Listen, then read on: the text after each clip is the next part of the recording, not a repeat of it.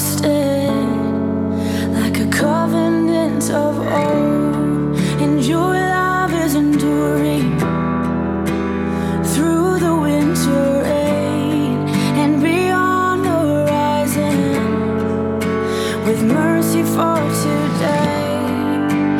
Faithful you have been, and faithful you will be. You pledge yourself to me, and it's why I sing. Your praise will ever be on my lips, ever be on my lips. Your praise will ever be on my lips, ever be on my lips. Your praise will ever be on my lips, ever be on my lips. Your praise will ever be on my lips, ever be on my lips.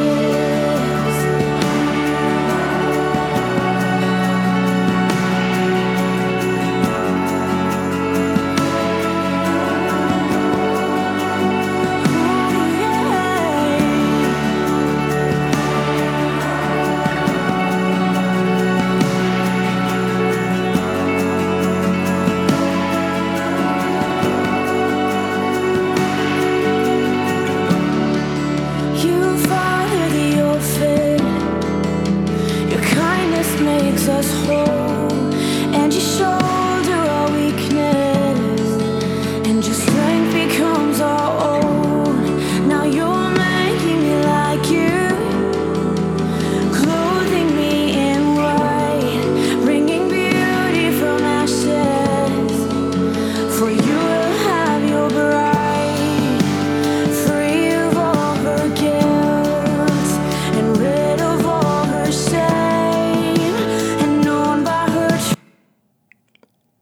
This is the Endurance Church podcast with Pastor Anthony Bass. At Endurance Church, our goal is to live well and finish strong by becoming faithful disciples of Christ. We do this through loving, disciplined, Bible-based teaching, encouragement, and care. For more information about our ministry, head to endurancechurch.org. And now, today's message.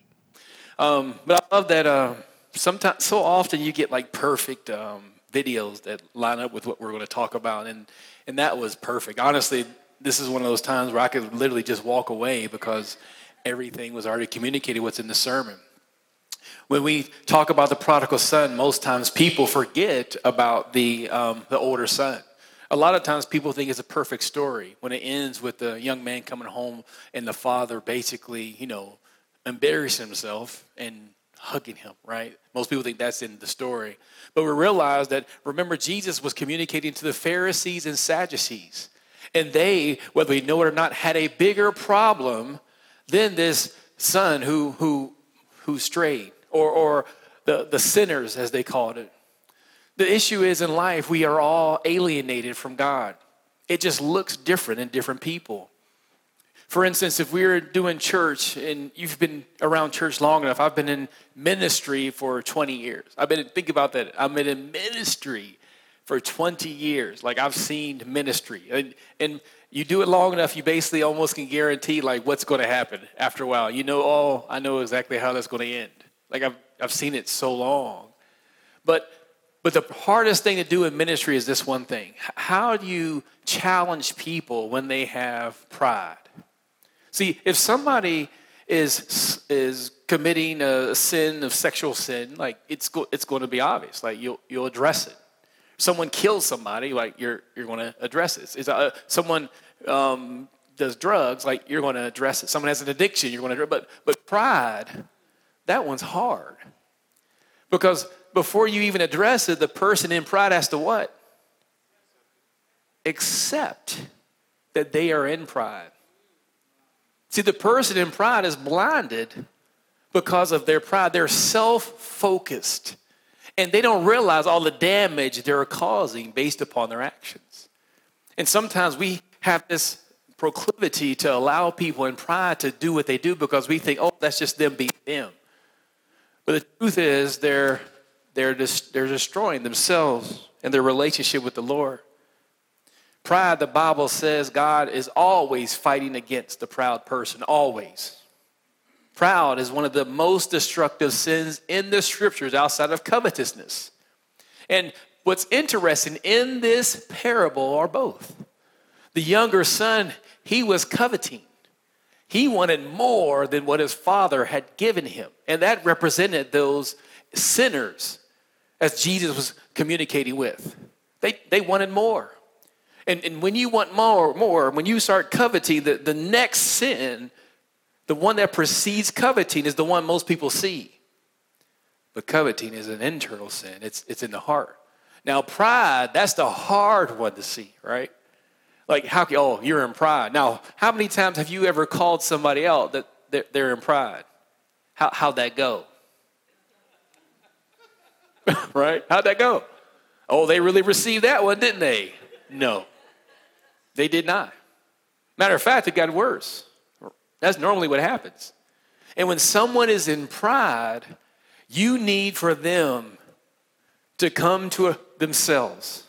Now, in the story, the first son who left, he came to himself because his covetousness led him to a pig pen. But not the older son. He was in his father's house. He was looking down on his brother. And he also started looking down on who? The dad. Pride is a monster. It destroys relationships faster than anything else. When you think you are better, when you think you deserve more, when you think you deserve more respect, more attention, more acclaim, when you deserve to be high, when you deserve pride. That's what Satan said in the beginning. I need to, since I'm the one who looks the best, I need to be like the Most High. And that has been with humanity ever since. I remember one day I was in a men's ministry at a church, and I asked this pastor the question. He did not answer it. I said, Pastor, how can you make a distinction between being proud and being a man? And he just stuttered for a minute and then did the best he could to answer it. But it's hard because a lot of times in our culture today, we think to be proud is to be motivated. It's what pushes you further and faster. It helps you to achieve. And now we have social media, and we throw out there all our achievements for people to celebrate us. Yeah, look at what I'm doing. I want to be acknowledged. I deserve to be acknowledged. Pride. How do we address it? The Bible says, humble yourselves, right? Before what? But God, He'll humble you. And we don't want God to humble us, particularly when He tells us to humble ourselves. He's trying to give us a way out because He will humble us. Pride. It's a monster. But the one thing I found at the end of this parable was this, that the evidence that you're not walking in love is when you are walking in pride. That's how you know you're not walking in love. I love my wife and I's relationship, man. We go at it, we talk, we fuss, and then we even tell her, oh, you're in pride. Who are you talking to? You must be crazy. Telling me I'm in... Wait a minute. And you go away for a while, and you get yourself together, and you come back, you say, you know what? I was walking in pride. And to me, I could deal with a person like that 99% of the time. When you acknowledge you're wrong. But when you're the type of person that doesn't acknowledge that you're wrong, when you're in pride, you keep on going, expect people just to, oh, it's cool. No, I got a problem with you. Because you're destroying not only yourselves, but all those other people. People are having to adjust to you. No, we adjust to God. And if we are servants like God, we will humble ourselves and serve others. See, pride thinks it's about you. It's all about you. We hear songs that's about us. I mean, that's what social media is about us. Now we have magazines that's about us. Our team is about us. I mean, everything's about us. How do you win that fight? You go to Jesus. And He changes your heart. Because what's natural to most human beings is to survive. And we think when we survive, we're doing what logically makes sense. But in Christ, we sacrifice ourselves daily for the sake of others. And when we live like that, we're living like God. Got a quote, and we'll get started. Oh, it's not working. Next slide, please. It says, God is completely sovereign. God is infinite in wisdom. God is perfect in love. God in his love always wills what is best for us. In his wisdom, he always knows what is best. And in his sovereignty, he has the power to bring it about. We talked about this a couple of months ago about waiting on God. And that's a hard process. And that's what made, in my opinion, King David so special, that he had the capacity and the wherewithal to wait on God. A lot of times when King David was doing what he was doing, people, his particular men was like, what are you doing? Kill Saul. Now's the time to move. Isn't it all about you? But King David had this ability to say, no. I need to wait on God. Far be it from me that I put my hands on God's anointed. Like something else will happen, but I'm not going to do it. But this was a guy who was anointed to be king. Why wouldn't you take control of your own life? No, because I'm going to wait on God. And because he waited, most of his men became frustrated, but they learned something very valuable about life that most people never want to learn. The beauty of brokenness. The broken person is not proud. The broken person has learned humility. The broken person is completely dependent upon God. When you learn to wait on God, you learn brokenness. And that's the part most people stop. When God puts you in that situation, when you're frustrated, when you're like, man, I'm getting out of here. I want to do it my way. I'm going to do it. And you're trying to, when the boss isn't doing you right, okay, I'm going to make it happen. I'm going to start talking about other people so that the people are on my side against the boss. Instead of just allowing things to play out and watching how God moves in your scenario. It's the devil.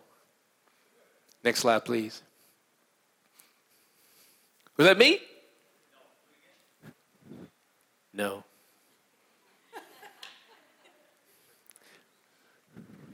Thanos, I curse you. Luke chapter 15. We have some people. Did Pastor Sean go to the movie right now? Oh, I'm so joking. I'm so joking. Luke chapter 15, we're coming toward the end of this parable. Remember, Jesus is leaving from the northern part of Israel, going down to Jerusalem. His disciples are going out before him to tell people what? They're telling people, the kingdom of God is coming, the kingdom of God is coming, and Jesus comes behind them saying, the kingdom of God is at hand, the kingdom of God is at hand, but we have to understand the kingdom of God is a upside down kingdom. It doesn't function like we do in the world. That's when people do what's natural, when they think they're in control, when they think they have the answer, when they're not waiting on God to hear what to do. You know something's off. God's kingdom does not function the way we would function. It's not natural, but it is how eternity will be run. The Bible says the greatest is the least. The first shall be, it is not how we would do things. The truth is the universe now is off. The strongest are the ones who are at the top. The smartest, the fastest, the biggest, the most connected, the wealthiest. Like that is opposite from God's kingdom. And as we wrestle with this reality, we have to come to realize, wait a minute, this life is temporary. We are in the middle of this now and not yet phase. This is the problem.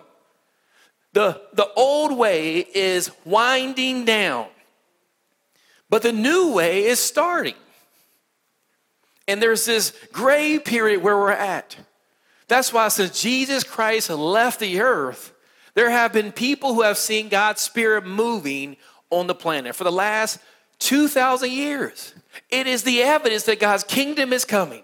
When you see lives change, people healed, communities transformed, there is evidence that God's kingdom is coming. That wasn't how things were a long time ago.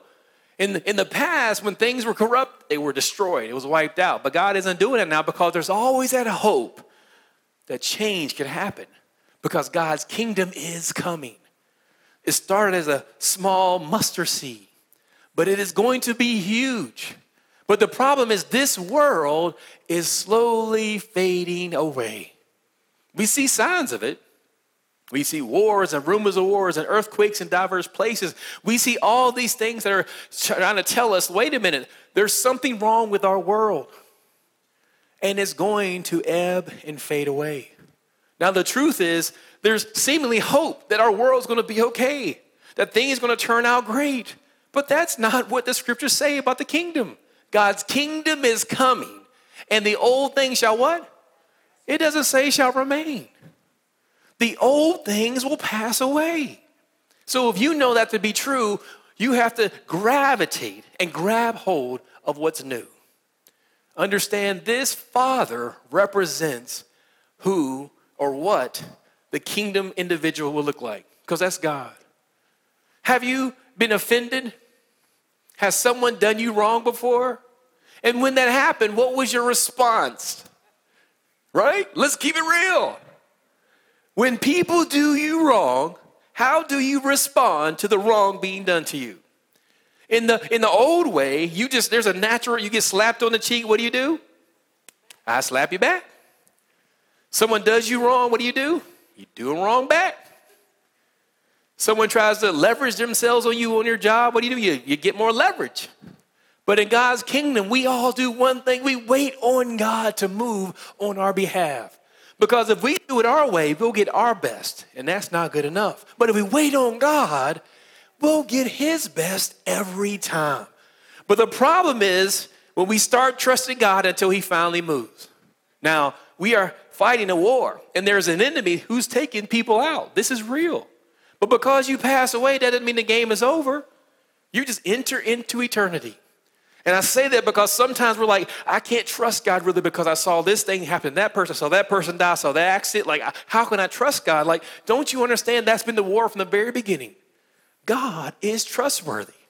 You don't know all the different things that happened in that person's life. You don't know family history. There's so much stuff you don't know. So you can't just assume you know, man, if that person was trusting God and it didn't happen, you don't know. You trust God for yourself. Because when you stand in front of God, he's going to either say, well done to you or not. Luke chapter 15. Now we know the prodigal is now in the house. The father is celebrating with him. The older son is out on the field. And now the older son is coming back in. He sees a servant. He's like, what's going on? He didn't even talk to the father.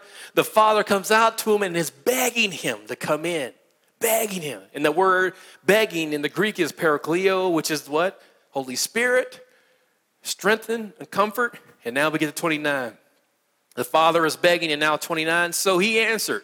The father is begging him. Come. He's coming. He said, come on, come in, son, come in. This is his answer. Lo, these many years I've been serving you. I've never transgressed your commandment at any time, and yet you never gave me a young goat that I might make merry with my friends. Now, we've read this story so many times, we don't even realize how odd this response really is. Your brother is back home alive. We're all celebrating. And you're like, you didn't even give me a goat. You're like, what? I mean, if you really think about it, you're like, what in the world? He didn't say, what are you doing? What are you doing? He's like, you didn't even give me a goat. You gave him the bull. You're like, what are you even thinking about? He's thinking about recognition. I've been doing good all these years. You have not even recognized me. I deserve recognition. For all the work I've been doing, you're not going to acknowledge the work I've been doing. I've been doing it right the whole time, and you're not giving me a party. What? But in contrast to that, as soon as this son of yours came, who has devoured your livelihood with harlots. Now, this is the part most people don't realize. The older son has been where? He's been out in the field. How does he know what the younger son has been doing with the money? Nobody told him the younger son was a harlot. This is an assumption he has. He was out in the field. The servant came to him. The servant left. The father came to him. He's still in the field. He still has not came in the house, which is a sign of disrespect to the father. He's like, But as soon as this son of yours came, who has devoured your livelihood with harlots, you killed the fatted calf for him. You gave him the bull. You gave him the best. And you're like, wait a minute. He didn't give him the best because of his sin. Why did he give him the best? Because he repented. Are you telling me it's not something to celebrate when someone who is dead comes back to life? When someone who is off in sin repents? That is why you celebrate. Now, I was at a party of my sons the other day, and Jill was there giving us instructions, like, this is what you should do, right? And I'm thankful because my family, we didn't grow up having parties. So I was like, oh, that's what you're supposed to do. Okay. And we were trying to figure it out at the moment, right? Because I'm not used to celebrating. But it's one of our disciplines, Pastor. I know. I'm learning these myself. But the truth is, if someone who is dead comes back to life, I'm going to celebrate. I could at least know that part. When the Vikings win the Super Bowl, dead, and they win it, the life, I'm going to celebrate. Like, I don't need anybody to coach me on that, right? His brother, who he should love, is come back home, and he has issues. Now, this is how deep this is. But as soon as who? This son of yours. He didn't even say my brother. This son of yours. It's your fault, right? Like, it got to be somebody's fault. That's what he's saying. And it's your fault, Dad. This son of yours, he's the one who messed up. And now we're giving him the best? Like, what's wrong with his heart? He's proud. He thinks he deserves recognition for all the work he's been doing. And therein lies the point. Your motivations are often exposed. His motivation is exposed. He doesn't love his dad. That's the problem. When someone's motivation is exposed, it shows you where they are and it shows you where they're not. I had to learn, that's the first lesson I learned in ministry. That if I'm doing this for any other reason outside of giving God glory, what's going to happen in time? My motivation is going to be exposed. I'm going to tap out. Because you're in a war. You get married because you love the person, right? You get married because, oh, they're the best. And then you get married. Yep. And then what happens? Your motivation gets exposed. Wait a minute, we were doing so good financially. The money's taken away. Oh, we were so hot. Now you're not even moving as well. You're not eating as well. Like, everything changes and your motivation is exposed. And how we know that's true? Because God said, get a covenant. He said, make a covenant. Why? Because you'll walk away in 2 seconds if you don't have a covenant. As soon as your expectations are met, I'm gone. Motivation is exposed. Here, his motivation is exposed by what he's complaining about. His expectation was that, hey, if you're going to give him a bull, I should have a bunch of bulls. Like, as good as I am. And all the while, what he's saying is, I don't love you, but I love what you can give me. I don't really care about you as a person, but I care what you do for me. And sometimes we even take that in our relationships. Like, I'm not really here because I love you, but you can give me, you can affirm me. You can help me out somehow in my life at this point. Like, I want you to make me feel good about me. And Dad wasn't making him feel good about him at this point. And the only way he'd feel good is what? If he got more recognition than his brother. Next slide, please. And he said to him, this is a dad response, son, you are always with me, and all that I have is yours. Why is that so important? He's like, what else do you possibly want? You have me and everything I own. An old pastor used to have a long time ago, used to say, Jesus is enough. Like, if you have Jesus, you have everything. Like, what more do you want? That's what God told the ancient Israelites. I am your exceedingly great reward. I used to read in the Bible the Levites, like all the other tribes got like land. I was like, oh, land. The Levites, they got no land. The Levites, they got God. I'm like, what? Oh, that's so wrong. I mean, I'm young. I'm like, that's so wrong. They got God. That's all they got. Wait a minute, they got God. What else do they need? Is God enough? He's telling them, look, son, you are always with me. And all that I have, you got me. You're always with me. Like, what more could you possibly want besides me? And everything I have is yours. Like, what else could we add to this? It's not Jesus and, it's just Jesus. And can you be content with just Jesus? And if not, that is your problem. That's when you need to go and do some evaluation. Because you know what? I want more than just Jesus. And what is that all about? He goes on and says, it was right that we should make merry and be glad. And honestly, the Greek idiom is basically like he had a moral responsibility. He's like, we have to do this. Like, we'd be in the wrong if we didn't celebrate this son coming back. This is what we have to do because it reveals the condition of our heart if we don't.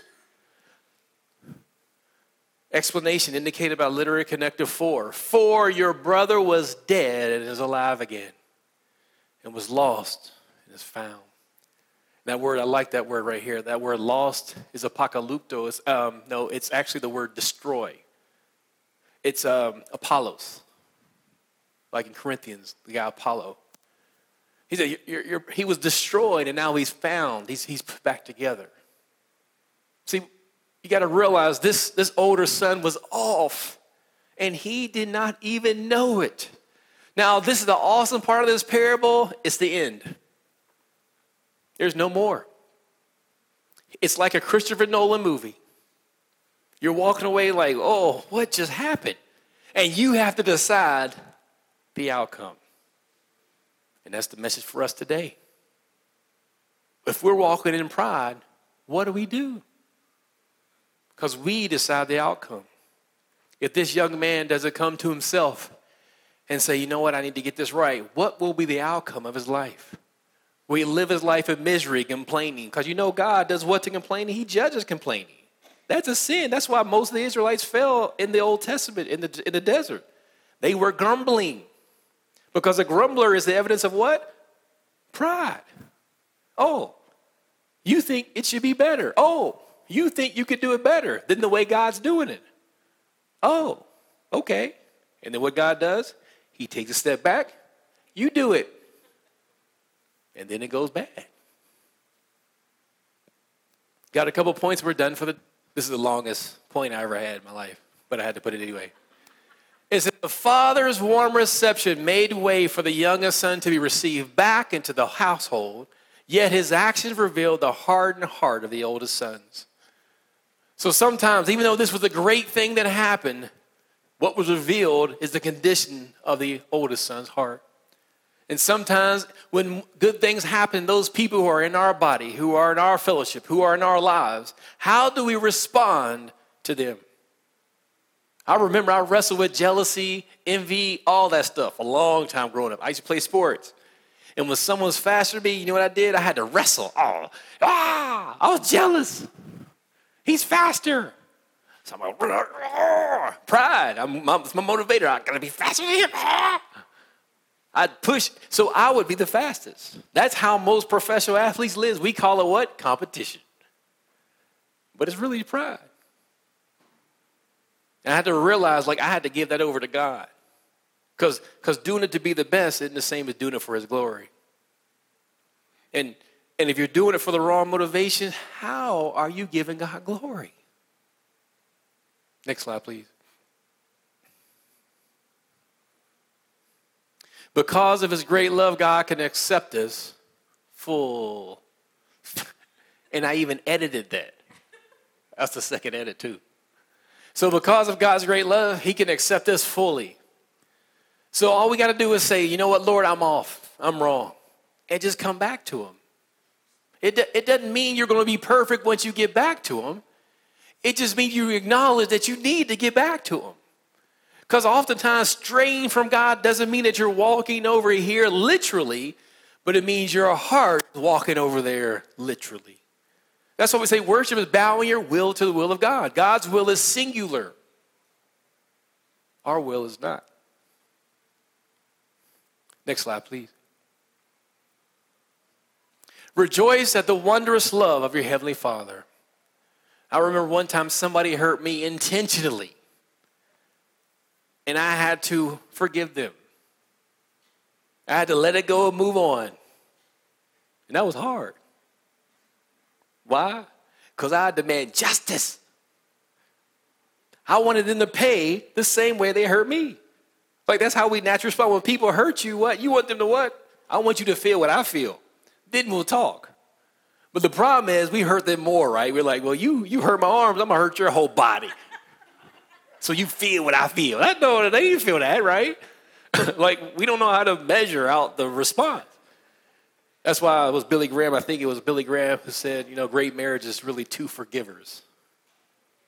We have to forgive. God shows us this great love. Next slide, please. We need to do this so that we can cherish the quality of his love for us, so that we can share his love with others. And that is the whole point practically.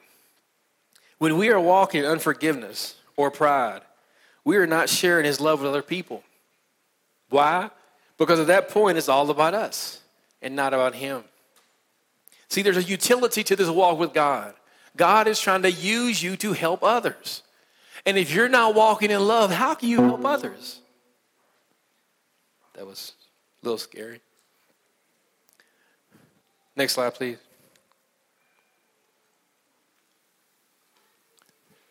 God's love silences the haters. And sometimes you may be the hater. Sometimes I'm the hater. God's love silences it, Titus. That's so beautiful. Oh, thank you, buddy. Oh, okay. Okay. Go sit down. Yeah, if you can find it, you can have it. The last slide, please.